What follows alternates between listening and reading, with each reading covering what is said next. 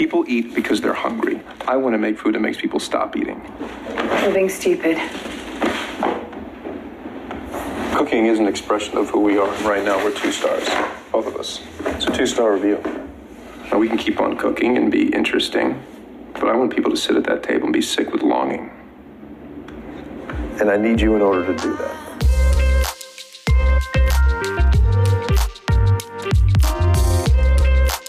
Welcome to the Eat Your Content podcast. I am your host, Rich Herrera. Thank you for tuning into this little podcast. You have many podcasts to choose from, but you chose this one, so I appreciate that. A couple of programming reminders. This is a second in our series of Eat Your Content Refire, where we go and go back and listen to some or watch some older movies, and I get some friends gathered around to talk about it and see how it holds up after a few years. It's been a fun series. If you missed the first one, we talked about Chef starring Jon Favreau back in 2014. So if you missed that podcast, check it out. It's archived anywhere you get podcasts. So make sure you like, follow, and subscribe so you're notified of any new episodes that come up. So with me on the pod today is former food truck maven, I'm sorry, owner of Happy Grilled Cheese, owner and operator of Happy Grilled Cheese, and mother of a rambunctious chihuahua at the moment. I wish you guys could all see this. This is hilarious. Just climbing all over you like you're a jungle gym. It's hilarious. He keeps like tangling in my headphone too. So like he was choking me for a second. I don't know what's going on over here. Sorry. So welcome to the pod, Brittny Lowrey and her chihuahua, everybody. Oh, thanks, Rich. Appreciate your patience on that little, I don't know how you kept like a straight voice while that was going on. It's years of meditation. Okay, I think we're good now. Are we good? Are we settled? Yes. My dog's in the background doing something crazy. So he's doing that whole pillow fluffing thing. I don't know if your dog does this, where he just gets on a pillow and just starts scratching the mess out of it and then like does 3 circles and lays down. Yep. Yeah, he's doing that at the moment. So we are talking about a movie that I don't know if a lot of people have seen. I tripped on it on Amazon Prime, and for whatever reason, I just watched it, and I thought it was really interesting, to say the least, and I really wanted to talk to somebody about it. So we're talking about Burnt. This movie came out in 2015. It was, I don't know. We're going to talk about it. So let me run down some of the stats here. So it was directed by John Wells. It was written by Stephen Knight. It was produced by the Weinstein Company. Yes, that Weinstein. Harvey Weinstein was a producer. We're going to talk about his heavy hand in this movie here in a minute. Chef consultants were Mario Batali and Gordon Ramsay. You can also see their thumbprint on this movie as well. So the budget of the movie is relatively low budget. It was $20 million. In the box office, it pulled in $36.6 million. So it was a profit. But audiences and critics just ripped it a new one. It got a 28% Rotten Tomatoes score and a 45% audience score. So that was pretty horrible. The cast, though, is a top-notch cast. A lot of good-looking people in this cast. You have Bradley Cooper as Adam Jones. Fun side note, he also played a chef in the 2005 kind of dramedy Kitchen Confidential based on Anthony Bourdain's best-selling book. It made it 4 episodes before it was canceled, so I thought that was interesting. Sienna Miller plays Helene. Daniel Brohl plays Tony. Ricardo, I'm going to mess this up, Scamarcio, who is the big bad guy in John Wick 2, if you've seen that one. He played Max. Omar Sy as Michelle. Sam Keeley as David. Other big-name appearances, Matthew Rise, he's from The Americans, played Montgomery Reese. Emma Thompson was Dr. Rothschild. And Uma Thurman was played Simone Forth. So here's the Cliff Notes plot. So Adam Jones apparently was a chef at a very high restaurant in Paris. He was working under his mentor, Jean-Luc. And then apparently some drug use, bad behavior issues derailed him, and he was sent running from Paris. And he served some sort of self-penance by shucking 1 million oysters in New Orleans, working towards sobriety. And after that, he heads to London, and he's on a mission to earn his 3rd Michelin star. So, Brittny, what is your amuse-bouche review of this movie? Your first initial thoughts. I hate this movie. It's horrible. Like I only watched it for a second time because we were going to be talking about it. I laughed my way through the first time. It's so bad. Yeah, I really like the cast. I like Daniel Brawl. He's really great. I really love Bradley Cooper in just about anything else. And I love Sienna Miller, but I hated all these people in this movie. I don't feel like there was really any redeeming characters at all. There was nobody for me to kind of root for. It was just it had all the kitchen tropes in one movie, Right. And I don't understand how it could have been so bad, so bad. It was just real, just even from the beginning. So the movie opens up, and it starts off with a monologue, basically, of how he got to Louisiana, and the story that he tells actually makes a more interesting movie than the movie that we watched. Like, I would have loved to have seen him where he was at the top of his game and then hit his bottom and then kind of rise back to relevance. But he just tells this whole like monologue. It's show don't tell. I hate exposition dumps in movies, and that's exactly what this was. So I don't know. It was really bad. So he's shucking oysters in New Orleans. And apparently it was supposed to be a self-reflection of him becoming a better person. But I don't know if that took, because the moment he shucked that millionth oyster, he's out. He abandons his job, leaves everybody behind. I'm like, what lesson did you really learn, man? What did you think of that? From the very beginning, what were you thinking about some of those things? Yeah, I mean, I thought it was weird that was the area you choose if you're a drug addict or, any other type of addict. Going to New Orleans isn't the best place to go do your penance. I mean, it just walking out on, a million oysters is going to take a long time. So walking out on what you would assume would be some sort of relationship built with the staff, unless he was just jumping around working from place to place. But it's going to take ages to do a million oysters, years. Yeah, and everybody's like, "Hey man, where are you going?" And I'm like, right. Oh, okay, so you are already down the wrong path by just leaving your crew hanging, which was kind of horrible. Yeah. So apparently he walks to the airport to fly to London, and I was reading one person's review on Rotten Tomatoes. Apparently he was walking the wrong way on that bridge to the airport, which I thought was hilarious. Me. Yeah. I didn't notice that, but also the airport has moved since that movie, so I guess it would depend on when you watched it, but either way, yeah, that's not surprising. Yeah. So after he gets to London, he goes into this hotel called the Langham, and it's run by his old maitre d' at the Paris restaurant that he worked at, but now it's the manager, Tony, which is Daniel Bruhl's character. And he greets his old friend by immediately ripping into the hotel food, which is something, you always want to see an old friend to do that. And then Tony explains, after he disappeared, Jean-Luc had to close the restaurant. Now he's in bad health. He didn't realize all that was going on in the 3 years that he's been missing. And then he proclaims, Adam says, "You know what? I'm going to take over your restaurant." How many things are wrong here in terms of seeing this movie play out just in the first opening few minutes? All of it. Who would hire somebody back like that? And it kind of delves into the relationship between him and the restaurant or the hotel manager later. But that's weird to me. Like, it seems like an unnecessary detail that the hotel manager has like a crush on Bradley Cooper's character. Like, that seemed misplaced, like just shoved in there.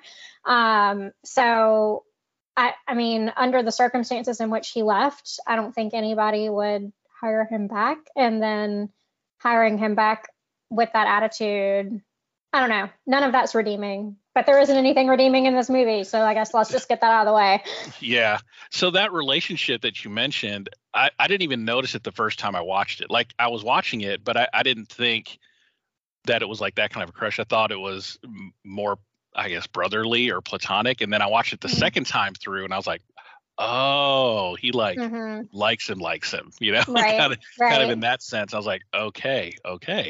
So yeah, so he proclaims he's going to take over the restaurant, and then from this point forward, for about the first act of the movie, I kind of equated it to a sports movie. It's like, so Adam Jones is this old retired like ball player, and he's trying to gain relevance again in the sport that he used to play. So now he's going around assembling his old team together, right? So Yeah. he stops at an old friend's restaurant. His name is Conti, and he runs into his first, I don't know, like draft pick for his team in the form of Helene, and he goes in and actually tells Conti that this is the best pasta that he's ever eaten, but then goes back there and then tells her how she's doing it wrong, right? So this is again your first impression of this up and coming sous chef. You're meeting this apparently supposed to be a big time chef, and he's just ripping you about your pasta, and immediately she hates him, right? So Right, justifiably so. Yeah, immediately hates him, and totally understand that. So they part ways, and then he runs to Michelle, which is apparently an old chef that he worked with back in Paris, but then Michelle split off and he started his own restaurant, and apparently Adam sabotaged it out of jealousy. Called the health department about rats, that after he released the rats, he called the health inspector. It ended up getting Michelle's restaurant shut down. That's ridiculous. Like, right. I mean, I can't imagine rivalry being so bad. I know the food industry is tough and there's a lot of competition everywhere, but nobody's going to do that. I wouldn't think. I would think customers might do that. That's fair. I can't summon up even a tenth of the amount of energy it would take to hate somebody that much in the restaurant industry. Right. And the worst thing about this interaction with Michelle and Adam is Adam apparently was so drunk or high at the time, he doesn't even remember doing it. So for Michelle, this happened like yesterday to him, but Adam, through the excuse of addiction, was like, I don't remember, like, sorry, ? But for whatever reason, they make up, they have a little fist fight in the alley and they make up, and Michelle's like, hey, I heard you were going through your third Michelin star, which I guess news travels fast like that in high-end food circles. Like, nobody's heard from you for 3 years. You are in London for one day, and all of a sudden 15 chefs find out that you're going for a Michelin star. With no business plan and no money behind it yet or anything like that. But sure, go ahead. Oh, his business plan was, I'm going to take an existing infrastructure. I'm not even going to do it myself. I'm just going to take it. So, okay, he's got his first chef in Michelle.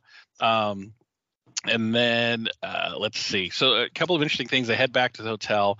But Tony, trying to not have this bad influence, I guess, in his life again, kicks him out of the hotel for non-payment. And let's see. So, and at this point, we don't really know the relationship between them two. All we know is that David looks to, that Tony there's a relationship there. We don't know what it is.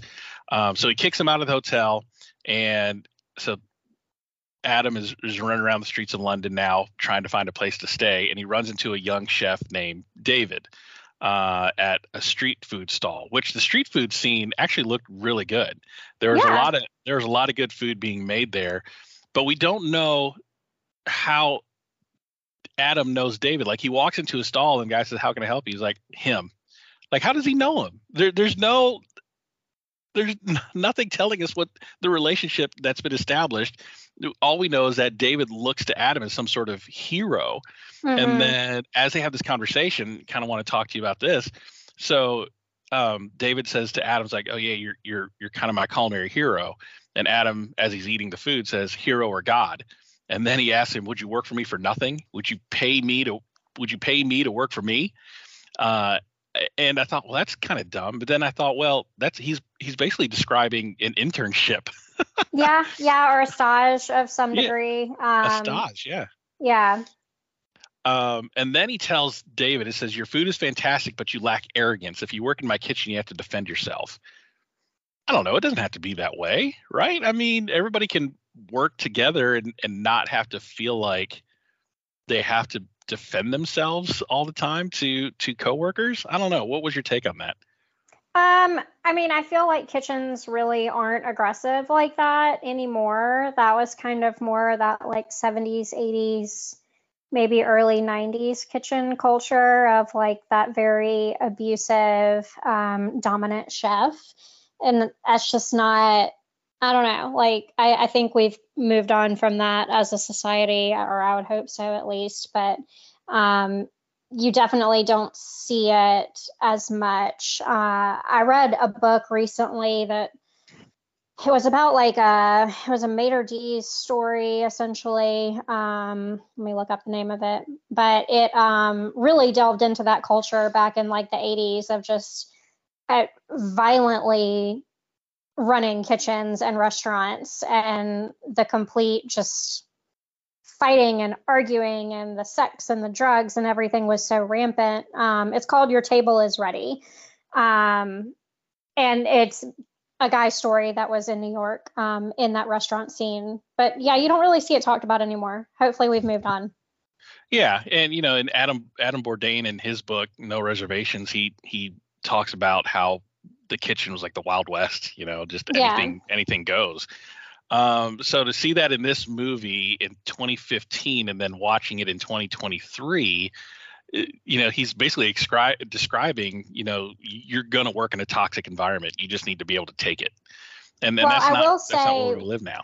No, and I think like toxic to a degree, yes, because the hours are ridiculous in most restaurants. We kind of discussed previously that it does take a toll on your family, but not toxic anymore in this, just incredibly abusive boss employee relationship. Right.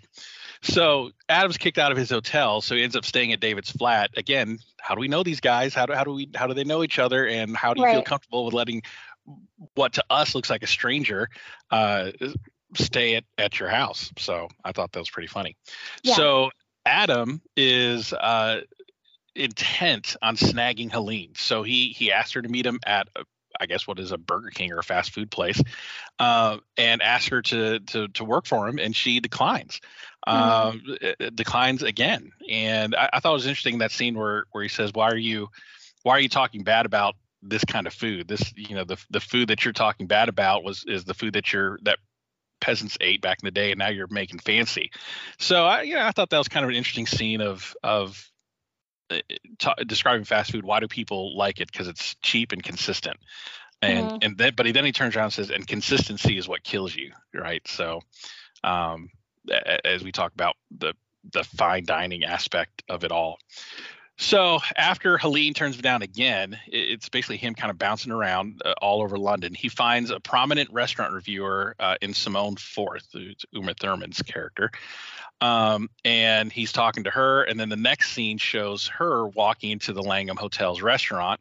And Tony, the hotel manager, starts panicking and turns around and sees Adam standing there. And Adam says, your restaurant is done unless you let me cook for her. And it was all a manipulation. He set that up to force Tony into a corner and say, if you don't let me cook right now, she's going to review your food and butcher you in the paper, and you're going to be shut down. Nobody's ever going to come to your restaurant again. Again, I kind of go back to, he was supposed to be in New Orleans shucking a million oysters to be a better person. How is this reflective of that? He's the same person that he described himself before, except now he's sober. Right. And it seems to just be amplified almost. Yeah, now he's conscious and aware that he's manipulating people, right? And that he's using people, and it makes it worse. And so Tony acquiesces, and of course it's a movie. It all works out. The restaurant gets a raving review because of Adam's food, and Tony gives him a job in a hotel room to stay in, and Tony's family agrees to front Adam the money to upgrade the restaurant, but the job and the money is contingent on Adam going to therapy every Friday with Dr. Ross Hildy, Emma Thompson's character. He also has to do blood tests for drugs and alcohol, and if it tests positive, the money and the job are gone.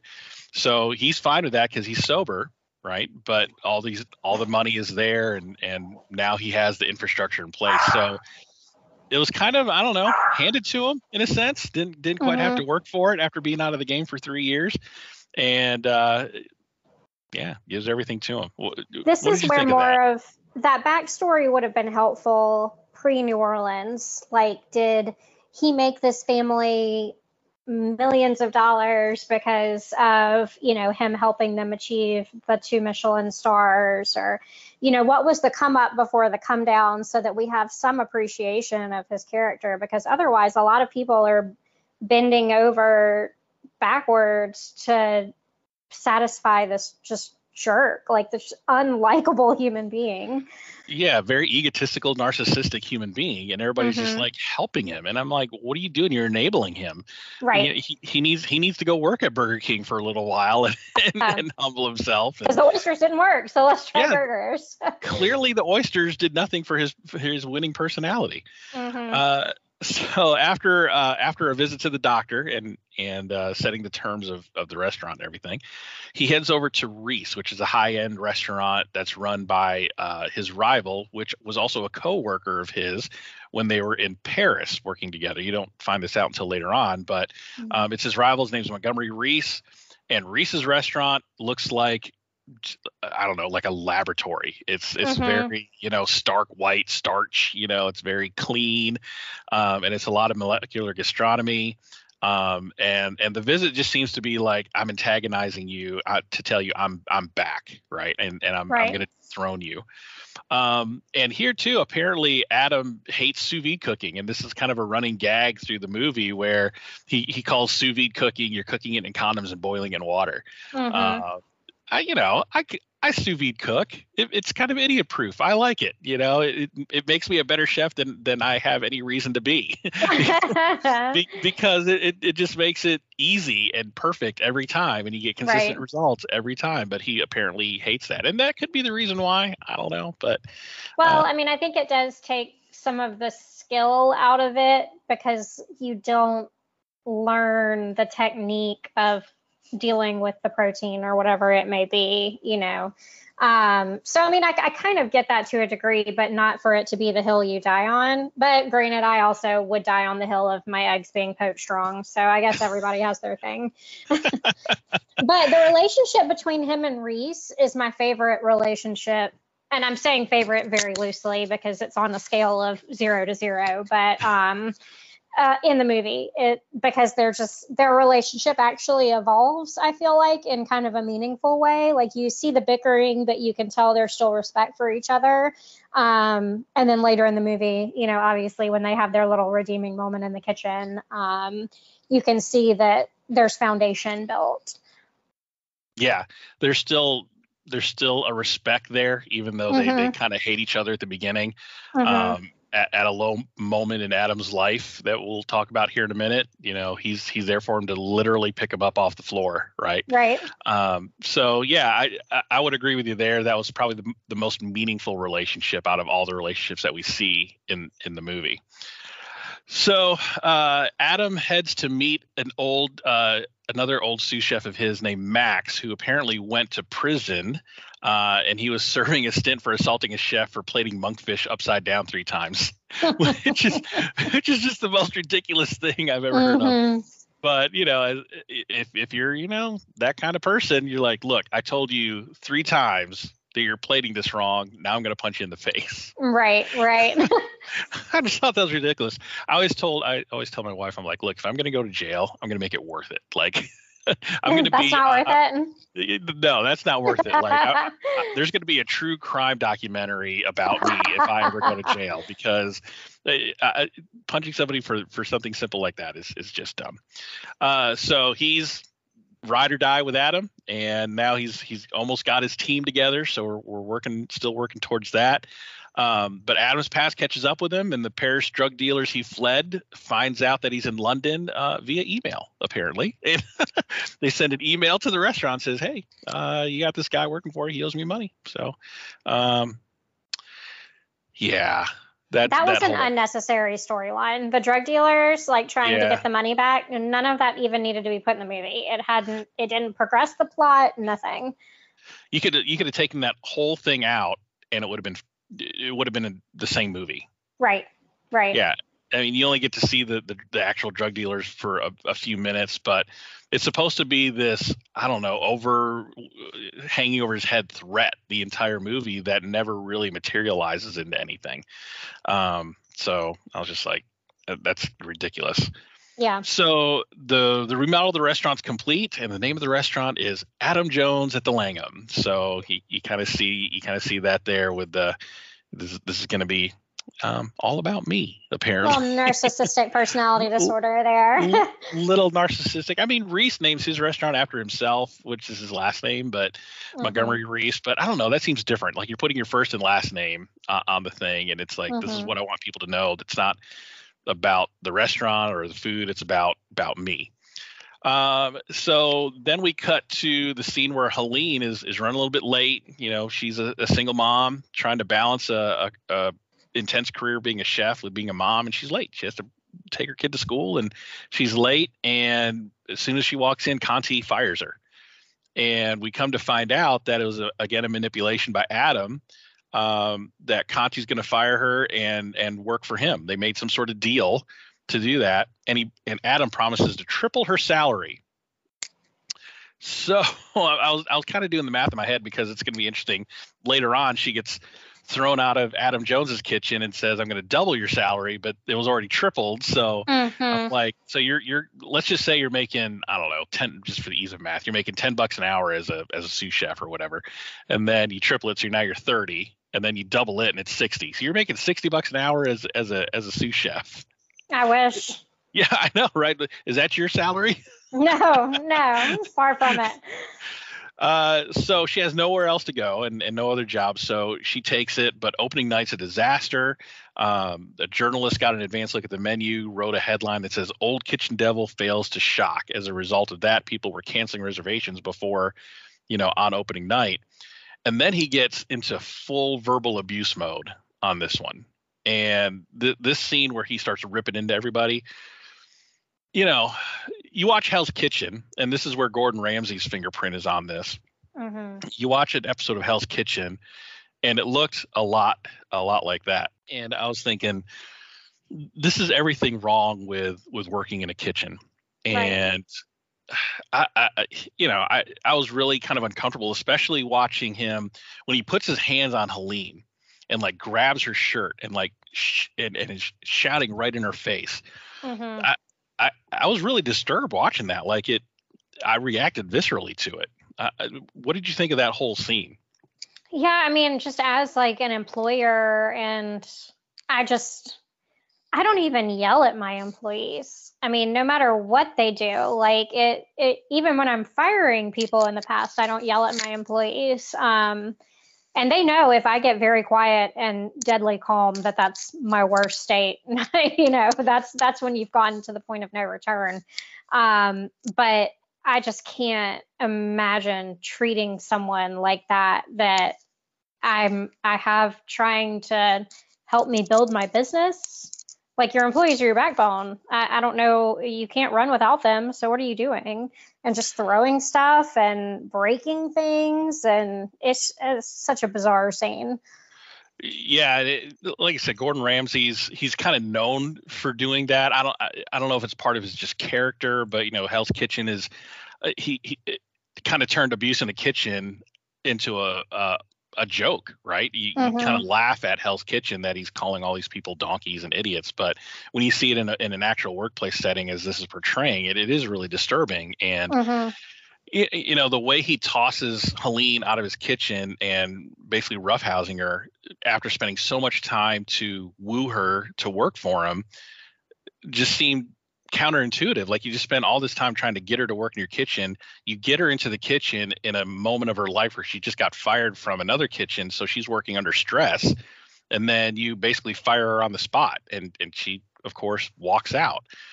So the next day he tries to get her back, right? Or Tony actually does. He goes back and says, on behalf of Adam, and says, look, he really wants you back, and I'm willing to, we talked about earlier, I'm willing to double your salary. Well, he already tripled it. Well, I'll double that. Yeah. And this was, kind of stereotypical like abusive relationship. Like he abused her the night 100% of before. this. Yes. Abused her the night before, comes crawling back. She's like, I'm sorry, baby. Please come back. I didn't mean it. That's not me. And that's why it was so disturbing to watch, especially the second time around when I watched it again, knowing what was going to happen. There's no way I'm rooting for this guy. Like, No. why are you putting him in the protagonist role that we're supposed to get behind? And the thing is, Helene is our audience POV, right? Because she's the new character that doesn't know Adam, doesn't know his past or anything. So she's our surrogate for this movie, and we're watching it from kind of her point of view. And you're expecting me to like this guy. I wanted to punch him in the face. I was like, there's no way. There's no way. I'll go work somewhere else for nothing before I subject myself to that again. But apparently she goes back and, nothing to lose essentially. And she calls Adam's menu and cooking old fashioned, and she comes back with a sous vide machine. And, what do we know? Sous vide food comes out perfect. Restaurant's fully booked again. And I think what made me so upset is everything seemed to work out for this guy. And I didn't want it to. No, and also it works out because of a sous vide machine. Like, you don't see him change the menu, the items. He's still talking about using the same fish and the same proteins and everything like that. But because you're sous videing them, now your menu is not boring, or now it doesn't fail to impress. It didn't make any sense to me. No, it did not make any sense to me either. But, a new review comes in, and apparently they reviewed this restaurant back to back. I don't even think that's a thing. It's not. You let that one review go, and that's the lasting impression. I don't think you ever called. I don't know. Maybe called him back. I don't know. They don't show it, but it was just all ridiculous. It was just all far fetched. But the new headline says Adam Jones at the Langham surprises and delights, and of course Reese. The next scene is Reese reads the review and he's destroying his restaurant. Like, look, your competition gets a good review. There's no need to cause thousands of dollars worth of damage to your very expensive restaurant. Right.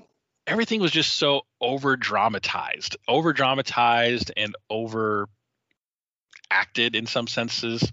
I don't know. It was just all really bad.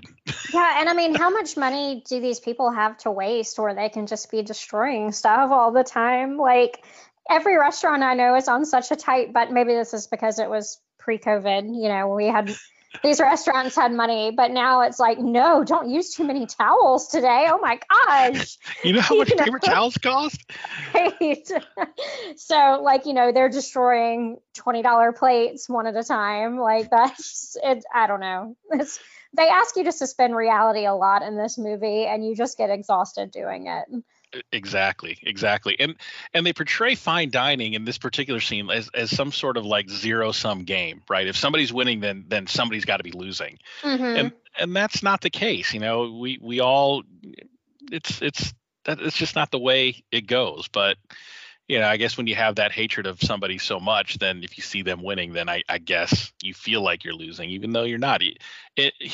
Reese, for all intents and purposes, is the winning chef. He's got more accolades, more customers. He gets one good review. Adam Jones gets one good review, and all of a sudden his world feels like his world's come crumbling down. I don't know.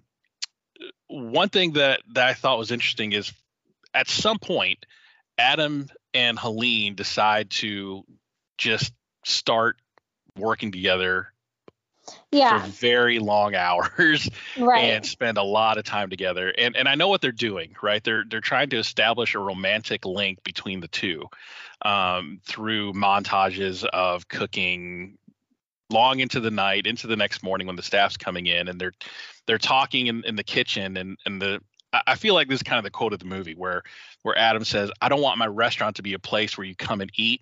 We should be dealing in culinary orgasms. People eat because they're hungry. I want to make food that makes people stop eating. Cooking is an expression of who we are. Right now, we're 2 stars." That was the review. Right now, we're 2 stars. Now we can keep on cooking and be interesting, but I want people to sit at that table and be sick with longing.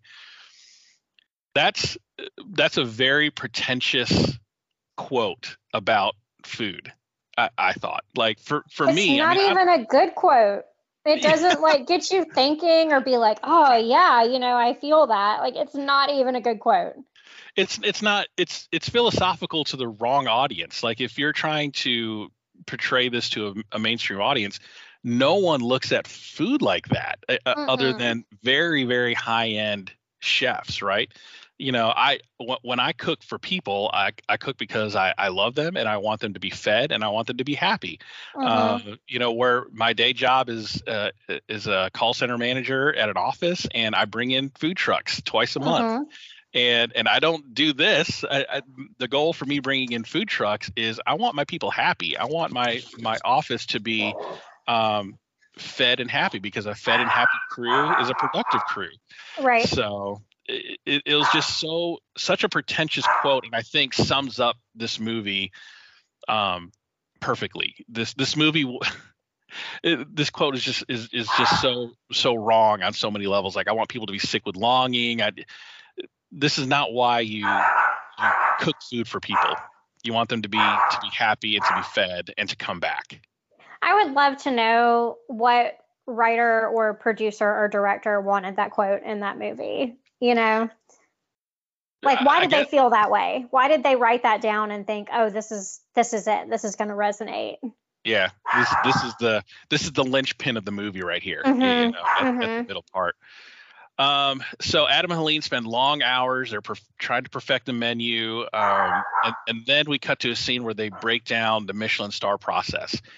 And so I kind of want to run this down. I'm always interested in the Michelin star thing, because I find it funny that the Michelin star guide was started by a tire company to market tires, because they feel like if you're driving places, then you're going to use your tires, and the more you drive around looking for great places to eat, the more tires you're going to buy. And now the Michelin star system is the granddaddy of all restaurant things that you want to get. So Tony breaks down, here's how the Michelin star process is. Do you know about the Michelin? It is a book. It is the book, Jana. The Bible. Michelin sends its inspectors to restaurants to eat and award stars. 1, 2, 3. Or none. No one knows who they are. No one. They come, they eat, they go. But they have habits. They have to stick to a routine to give every restaurant the same chance. Michelin men eat in pairs. Sometimes the Michelin man can even be a woman. They always book a table before 7:30. The first of the pair arrives early and has a drink at the bar. His partner arrives half an hour later. One orders the tasting menu, the other one a la carte. Always. They order half a bottle of wine, they ask for tap water, they wear business suits, they're polite. But attention, they may place a fork on the floor under the table to see if you notice. And they wouldn't drop it, because that could make a noise and make it too easy. Everything from now on must be perfect. Not good, not excellent. Perfect. If they find one single thing wrong, they will kill us. And they will come for us soon. And then I saw that and I rewound it a couple times. I listened to it. I said, that can't be for real. That sounds way too ridiculous. But I did some Googling, and apparently it's true. Okay. I couldn't believe it was true. I looked it up in a 2016 interview with WTOP, which is a news station in DC. Then Michelin guide director Michael Ellis said that other than the part about the fork and the tap water, it's all true. They don't drop a fork or a knife. We don't make them drink tap water. Maybe in the U.S., but certainly in Europe, they order bottled water. So it turns out that the Michelin guide worked with the movie's producers and writers in scripting this particular scene. Okay. So crazy. I couldn't believe that that's all true, but apparently most of it was. I don't know if that's how it is now, but back in 2015, apparently that was the case. Well, there have to be, consistent benchmarks. So I guess like a lot of it makes sense. Yeah. I just thought it was people that go out and almost like secret shoppers. I just thought they'd go in like in, as regular customers and just rate what they get. Maybe they do order a la carte and a tasting menu just to get a variety of everything, but then they just taste everything and then write it up. I didn't realize it was so regimented.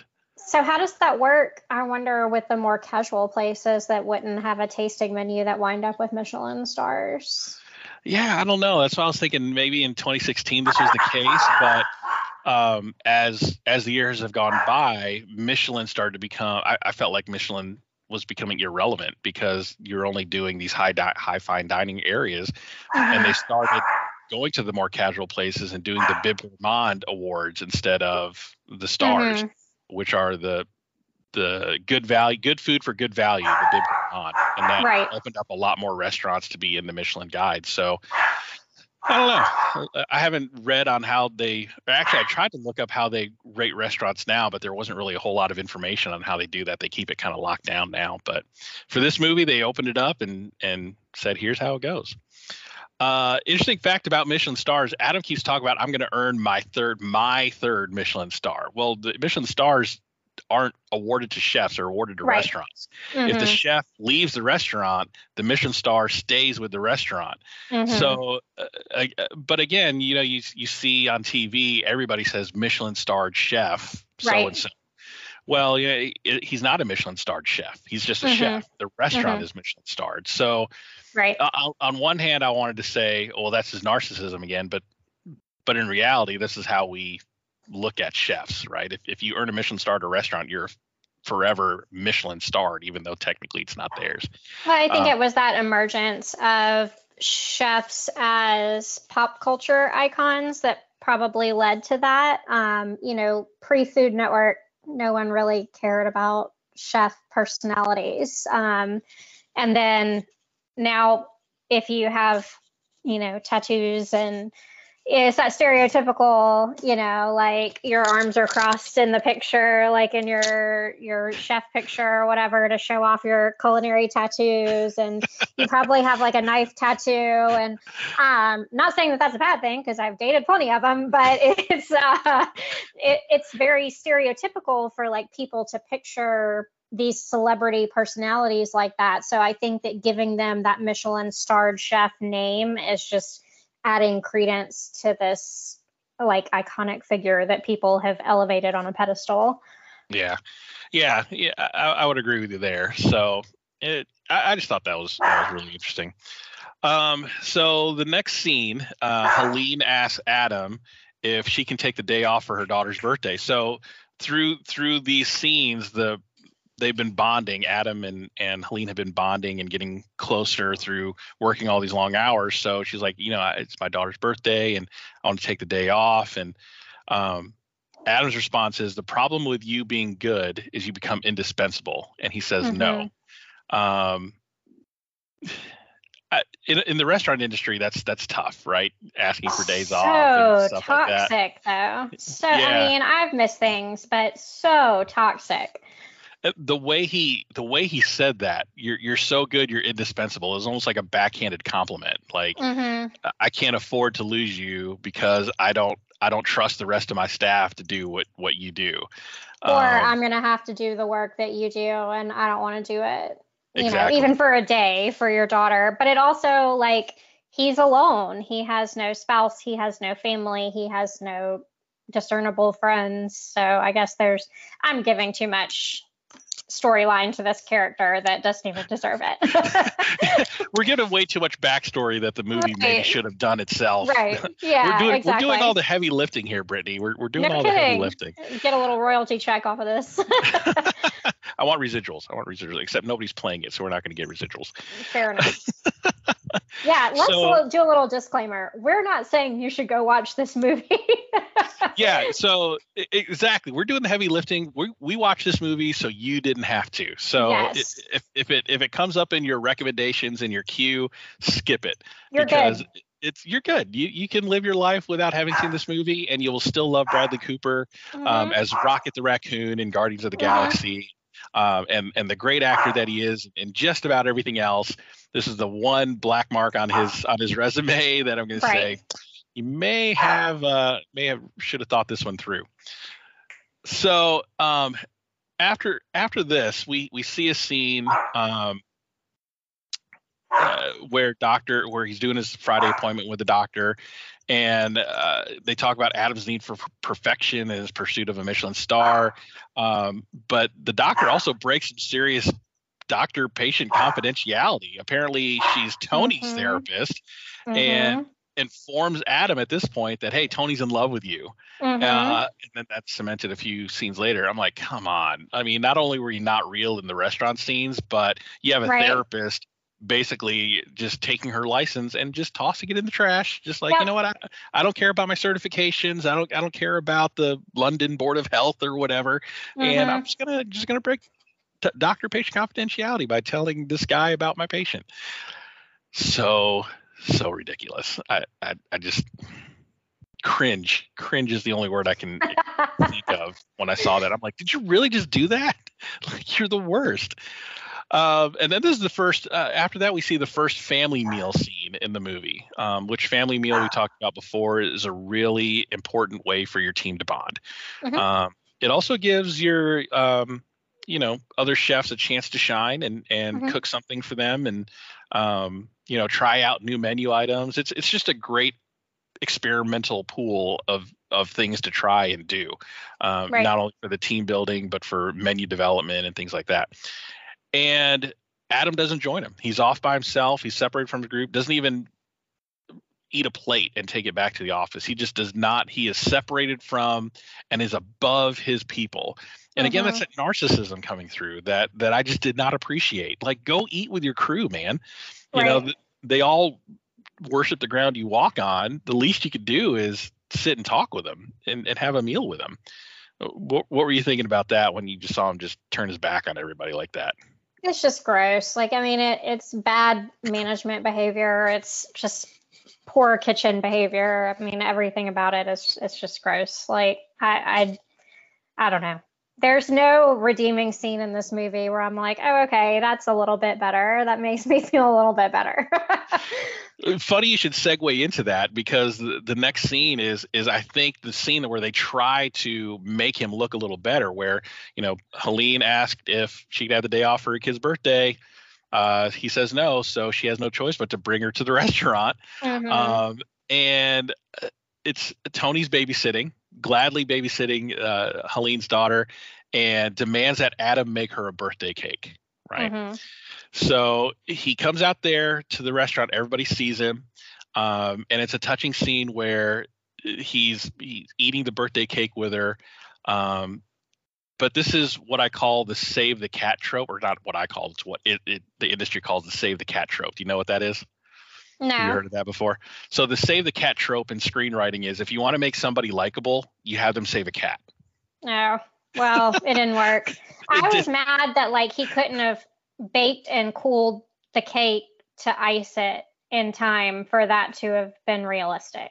That made me mad. So I couldn't even be happy that he was bonding with the kid, because I was like, there's no way that cake was cooled off enough for him to ice it and have it ready.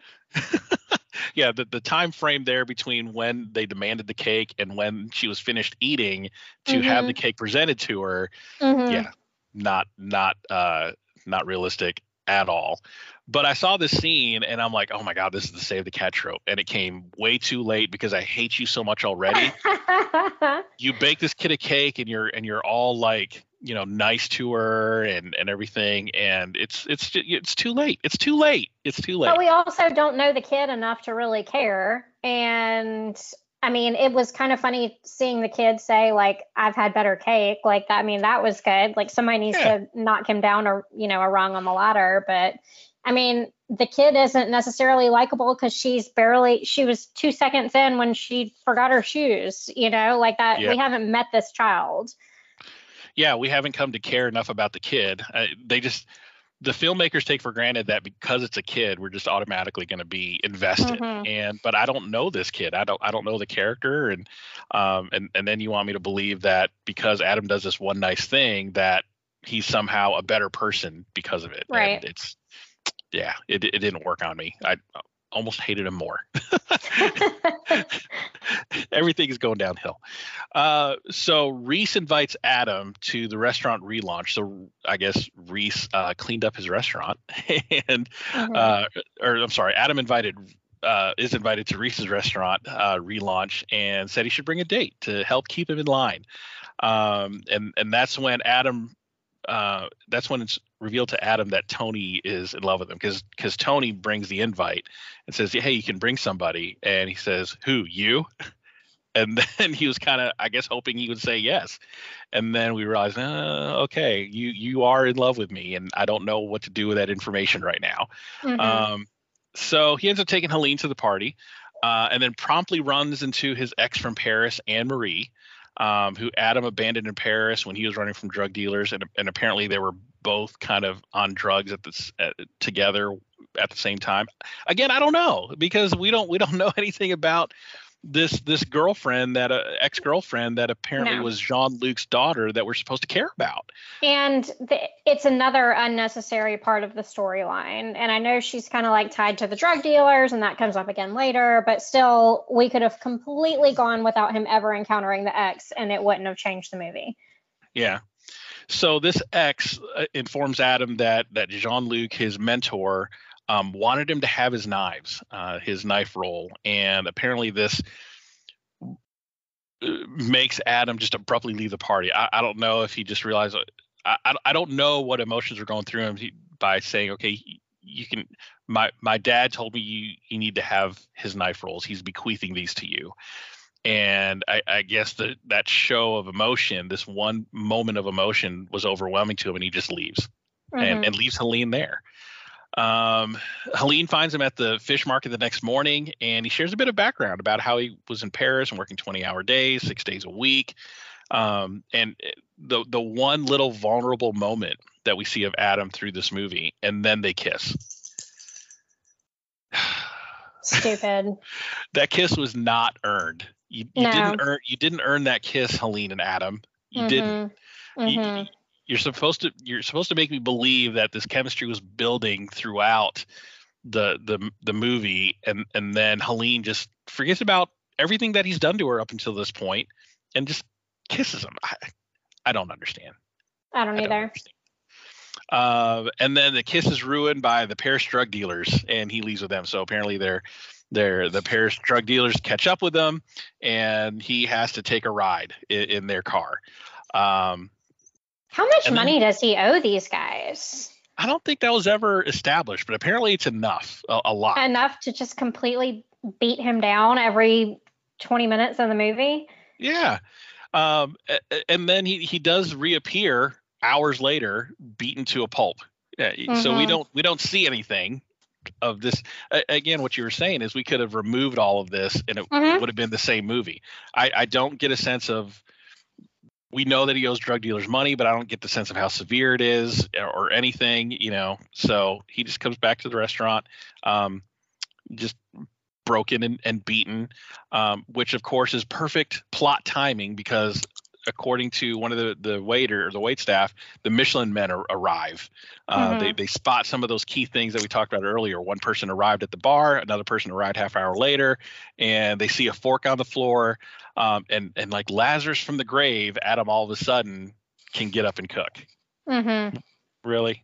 Poorly, apparently.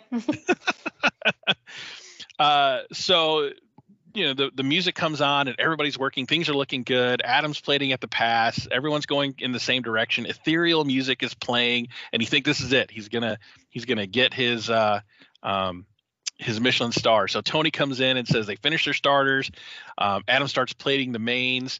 He's obsessing over it. He's tweezering it, and Michelle, the chef that he sabotaged years earlier, brings up the dish in the jar. I don't remember what that was, but it was some sort of some sort of jar thing, and then you eat it with a spoon. It looked like some sort of a pudding or something that goes with the mains. Adam asks Michelle if it's perfect. Michelle says yes, and he trusts him. He doesn't taste the jar, which is a pivotal point here. He lets the plates go. Adam waits nervously, and about a minute later, Tony comes back with both plates, saying the diners said it was too spicy. Adam can't believe it. He tastes it himself, and dun, dun, dun, Michelle shows he has cayenne pepper all on his hand, and then he drops the mic and walks out. So my man Michelle played the long con. For years. So he was waiting for his opportunity to sabotage Adam Jones at the perfect moment, and this was it. Ridiculous.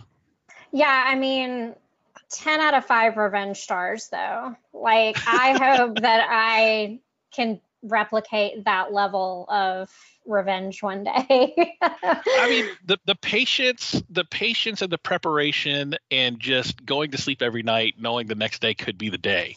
You know, that I will give him props for that. That was the longest of long cons, because he's been thinking about this however long he was in Paris.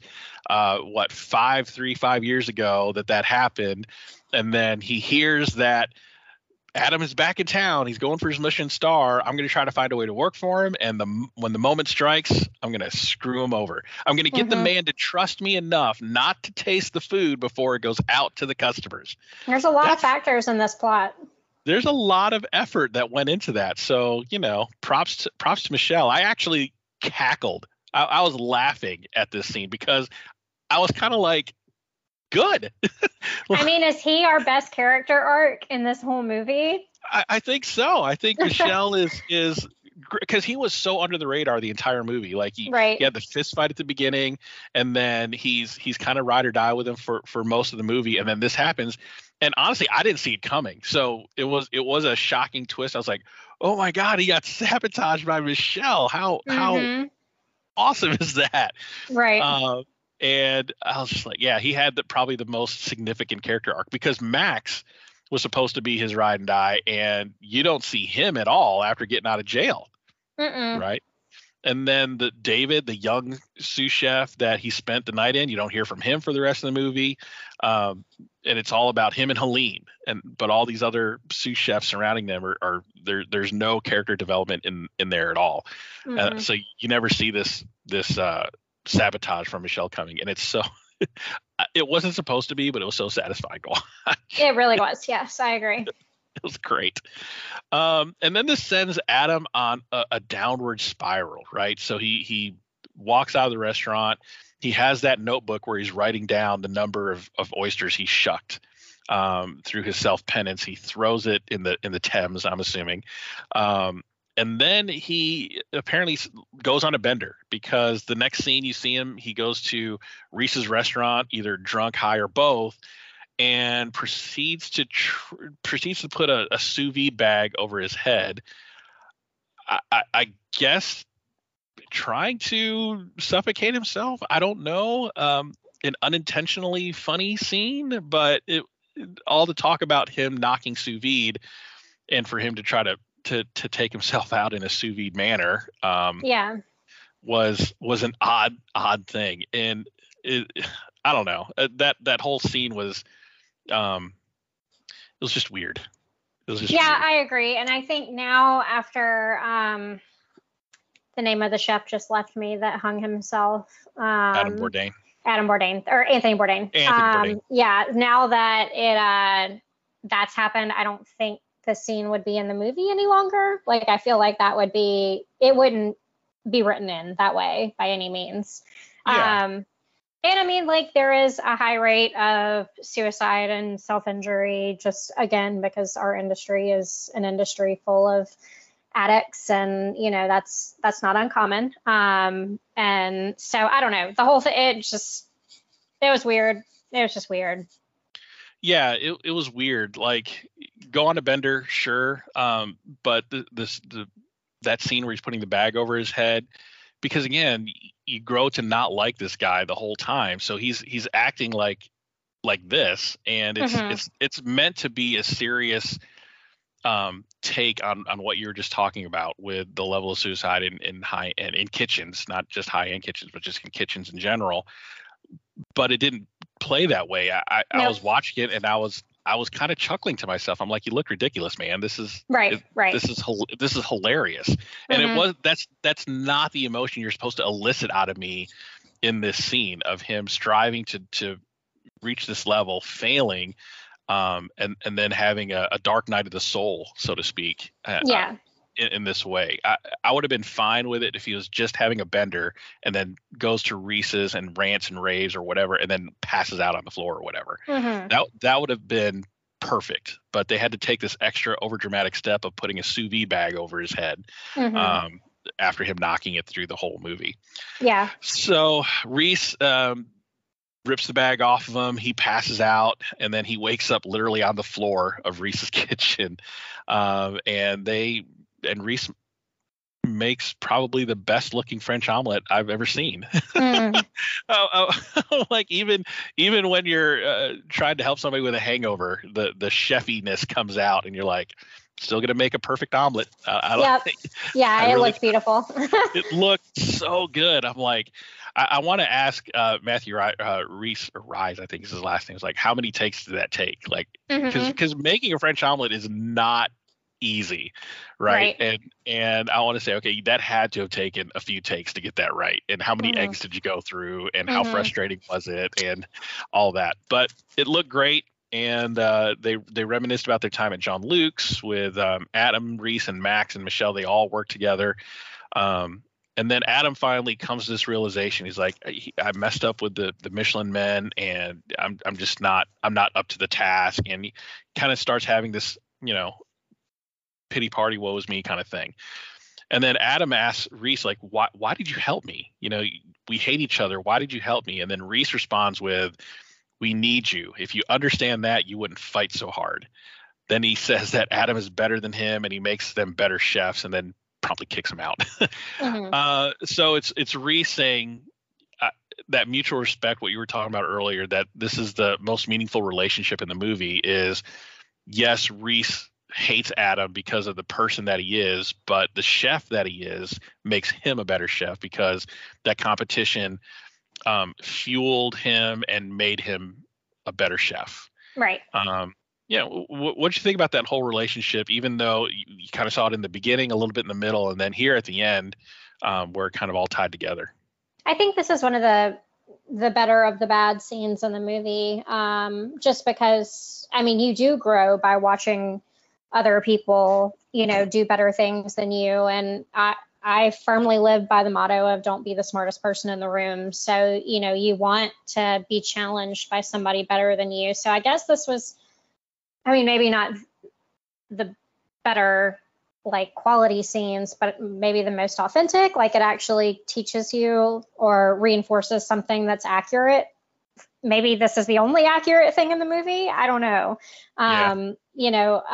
A friend of mine that owns a food truck, I was saying that I made my version of something that he made, and he was like, oh, it's okay. Everybody at this point is copying something that somebody else has done, in culinary. So it's, I guess that fuels a little bit behind it too.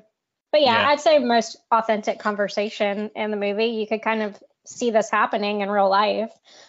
Yeah, I would agree with that. This seemed to be the most realistic conversation in the whole movie, like one that actually felt like it had some heart to it, and some self-reflection and some self-realization of trying to become a better person. I think he realized I think Adam, from this point through the rest of the movie, which there isn't much of the movie left after this scene, he became a better person in that one scene than he did shucking a million oysters in New Orleans. Yeah, I'd say so. Yeah, so what was the point of shucking a million oysters again? So that it just comes full circle. Like, I don't know. It was in just the city of vices. Like, what are you doing? In the city of vices. Exactly. So Adam returns to his kitchen. He finds out, and Marie just happens to be waiting for him, and finds out that she paid off the drug dealer. So again, no consequences to his actions. There have been no consequences to his actions at all throughout this entire movie, except for Michelle sabotaging his dish. There was no consequences for anything, and even after that, still no consequences here. Has somebody there to bail him out once again. But he does have this moment of self-reflection. He talks to Anne-Marie and says, look, you're better off without me. It's going to be a hard, long road, but slowly I hope to regain everyone's respect and be worthy of your father. So that's something that should have happened way long ago in this movie during the oyster shucking time frame. But he didn't realize that until, he failed at a Michelin chef, trying to get a Michelin star for him. So back in the hotel room, Tony tells Adam that he called the Michelin office to tell them that Michelle sabotaged the dish and to please come back out. It turns out you can't call and speak to the Michelin manager. Right. He pulled a Karen, right? So Right. he's like, Or somebody in the scoop. Can admin message me at this exact second or else? Exactly. So That's I not was like, real. I don't think there's an 800 number in the Michelin guide. Yeah. This is for concerns and questions. Please call here. Right. So If we're you'd led like to a believe. reevaluation due to sabotage. Yeah, there's a disclaimer in the last page about that. There's a little asterisk there. If you've been sabotaged, you can call us back. So he calls the Michelin office apparently and says that the chef Michelle sabotaged the dish. Please come back. It's not a reflection of what we do. But luckily, it turns out that Michelin didn't send out any inspectors to London that night. That they were two businessmen from Birmingham, England, that was there that happened to do the exact same actions and behaviors that a Michelin pair would do. Right. Okay. Coming Sure. from Mississippi, the first time that I watched that, I immediately thought of Birmingham, Alabama, obviously. Like that's my association. So I feel like that's a much better mental picture, is like two random men from Birmingham, Alabama in this Michelin star restaurant, and they mistake them for being the Michelin men. So because you're from Alabama, right? Yeah, so I heard Birmingham too, and I thought the exact same thing. It's so much funnier if you think of it that way. Right. Two businessmen from Birmingham, Alabama, coming to London, saying, "Let me get that foie gras." Yeah, exactly. I really doubt that's happening. That you could mistake them, two people from Birmingham, Alabama. So yes, on second viewing, I was like, maybe they mean Birmingham, England. No. Let's just make a decision. It's Birmingham, Alabama. It's got to be that way. It's a much funnier movie. It is. Oh my gosh, that's hilarious. But I did honestly thought they meant Birmingham, Alabama the first time I saw it. I was like, wait, what? Oh, jeez. So Adam finally admits after he finds that out, he finally admits that he's afraid and he can't do it. Like he finally breaks down those walls of narcissism and says, okay, I can't do it. Right. I can't do it on my own. And Helene is there and says, oh, you can't do it and comforts him. You can't do it on your own. You have me, Conti, David, and Max, and we're going to help you. And we're your family. No, you're not. None of your family. He doesn't eat family meal with them. He verbally and physically abused the staff. There is no family there. And I don't understand. So then comes a 2-minute montage of Adam actually being a mentor. There's a young David, the young David chef that he meets at the food stall. He's at the pass. He's actually running the pass. The staff's coming together. People are enjoying each other. They show Adam going to therapy regularly. This should have been the movie. That montage should have been the movie, right? Yeah. That whole thing of him learning to be a mentor, learning to play well with others, learning to come to grips with what he's done and the effect that he's had on other people. That should have been the movie. The movie is a little less than 90 minutes, right? So, I mean, we have another 30 minutes, give or take, for it to be an acceptable, not Marvel Studio length movie. They had so much more time to develop this character. Yeah, so many things you could have cut out and put this stuff in without it being, the 3-hour Return of the King, Lord of the Rings movie. Yeah. So I watched that montage. The first time I watched it, I'm like, oh my God, this is much more entertaining. And this is I feel more for him as a character during that 2-minute montage than I did the entire hour and 30 minutes before it, because it shows him being vulnerable. It shows him teaching people. It shows him learning how to come to terms with everything. And why couldn't that have been the movie? Like, I don't understand. We needed to be lectured on culinary orgasms. I mean, that's just that's what they wanted to tell us. It's like Gordon Ramsay and Mario Batali made a movie for themselves. I could see that. They wanted to see younger, hotter versions of themselves on screen and be like, yeah, that's me, baby. Right. When that's not how you tell a story, right? You tell a story of a person that committed some sins but realizes what he's done and works hard to earn back the trust of the people that he's betrayed, and how that comes together, and how he at the end of it becomes a better person because of it. And we got that in a 2-minute little snapshot montage at the end. And to kind of encapsulate all that and tie a bow on it, the two men in business suits come in again and start the mission process, and this time it's for real. And Tony comes back to the kitchen and informs Adam it's real this time. The Michelin men are actually here. But instead of Adam going back to what he would have done, which is basically clearing everybody out and let me do it myself and yelling at everybody, he just responds, "We do what we're going to do, and we're going to do it together." I mean, I don't know how long that montage, the passage of time that montage was supposed to be, whether it was months, days, weeks, whatever. But that's a really quick turnaround from what we just saw literally a half hour ago of him like screaming at everybody and manipulating people to get a restaurant and manipulating people to hire staff. And I just don't believe the redemption arc because of a 2-minute montage. No, I don't either. Yeah. And then the final shot is of a family meal and Adam finally choosing to sit with the team and eat with them. So yay. So disappointing. It was so disappointing. This whole movie was just really, really bad. Yes. It just, I don't know, what notes do you have that you kind of wanted to discuss that maybe I missed? Because I don't know, it was just really bad. I mean, I don't think that this movie is worthy of really having notes to discuss. Like, it's remarkable that we've gotten through an hour of like us chatting about this, because the movie is not good. There is no redeeming quality to it. Yeah.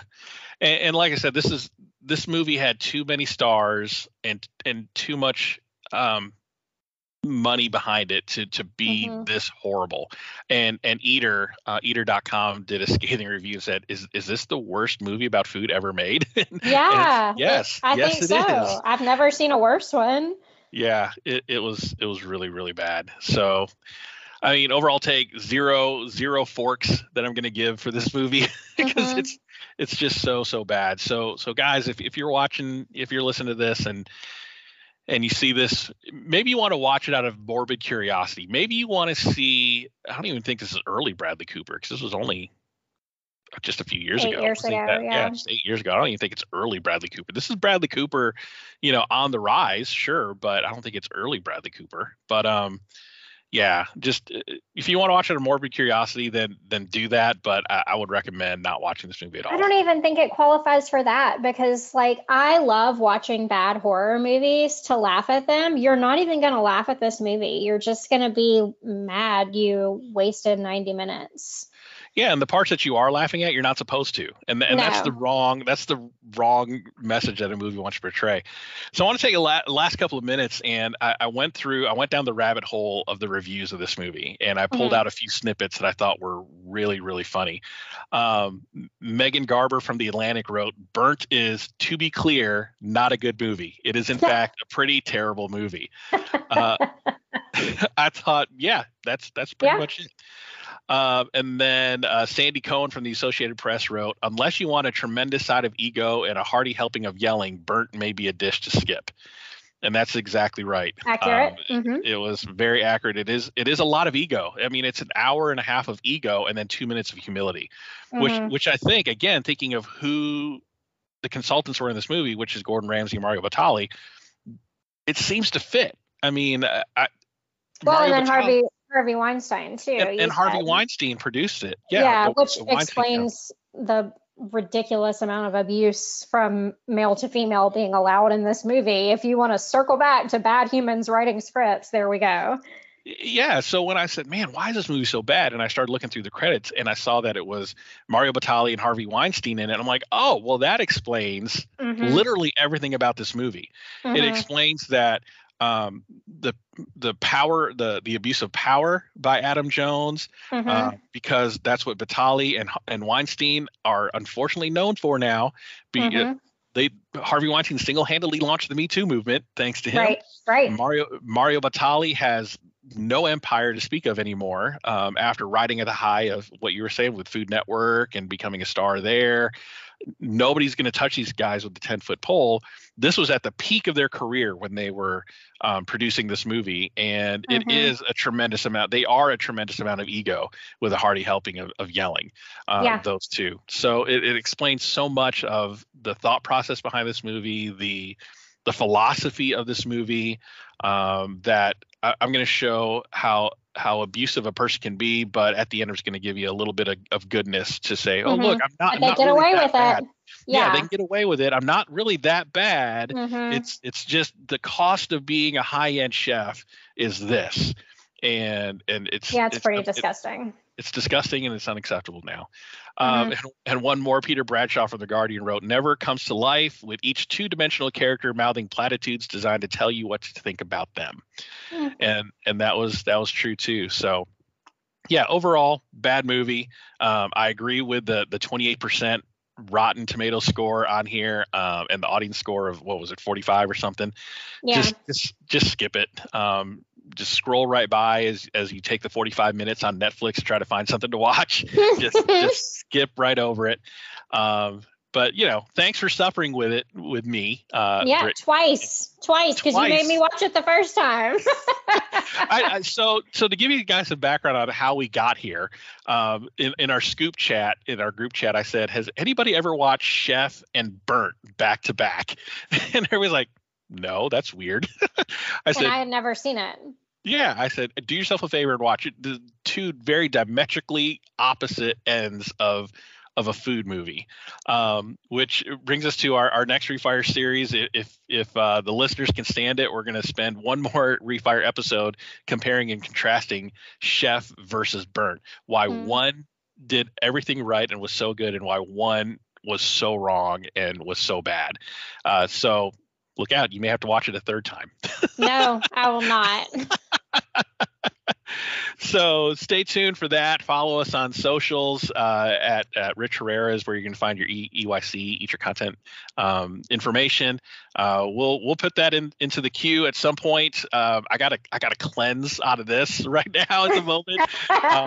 And get something else in my mind before I have to start thinking about Burnt again as we compare and contrast. So I'm not for sure when we're going to have that out, but follow, and subscribe so that you're notified of when it is.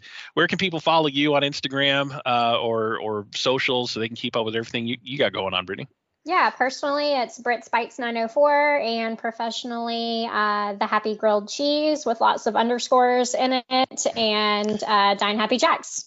Awesome. And if any listeners are in Jacksonville, join us at The Scoop on Facebook. It's our group of Jacksonville foodies, and it's about 74,000 members strong. So you got a lot of people in there with a lot of strong opinions about the restaurant scene in Jacksonville. Everything. Everything. Even if you're not in the Jacksonville area, follow us on that group. You're going to have a good time reading some of this stuff. So look, my sister waits for the morning post release, and then she messages me her thoughts about them. That's right. We have Tuesdays and Thursdays are designated negative review days, our most entertaining days for readers, the most labor intensive for us as moderators. But it's a fun time had by all. So I think we did it. We trudged through. So I thank you for your time, and I appreciate you joining me on this pod. Yeah, absolutely. Thanks for having me.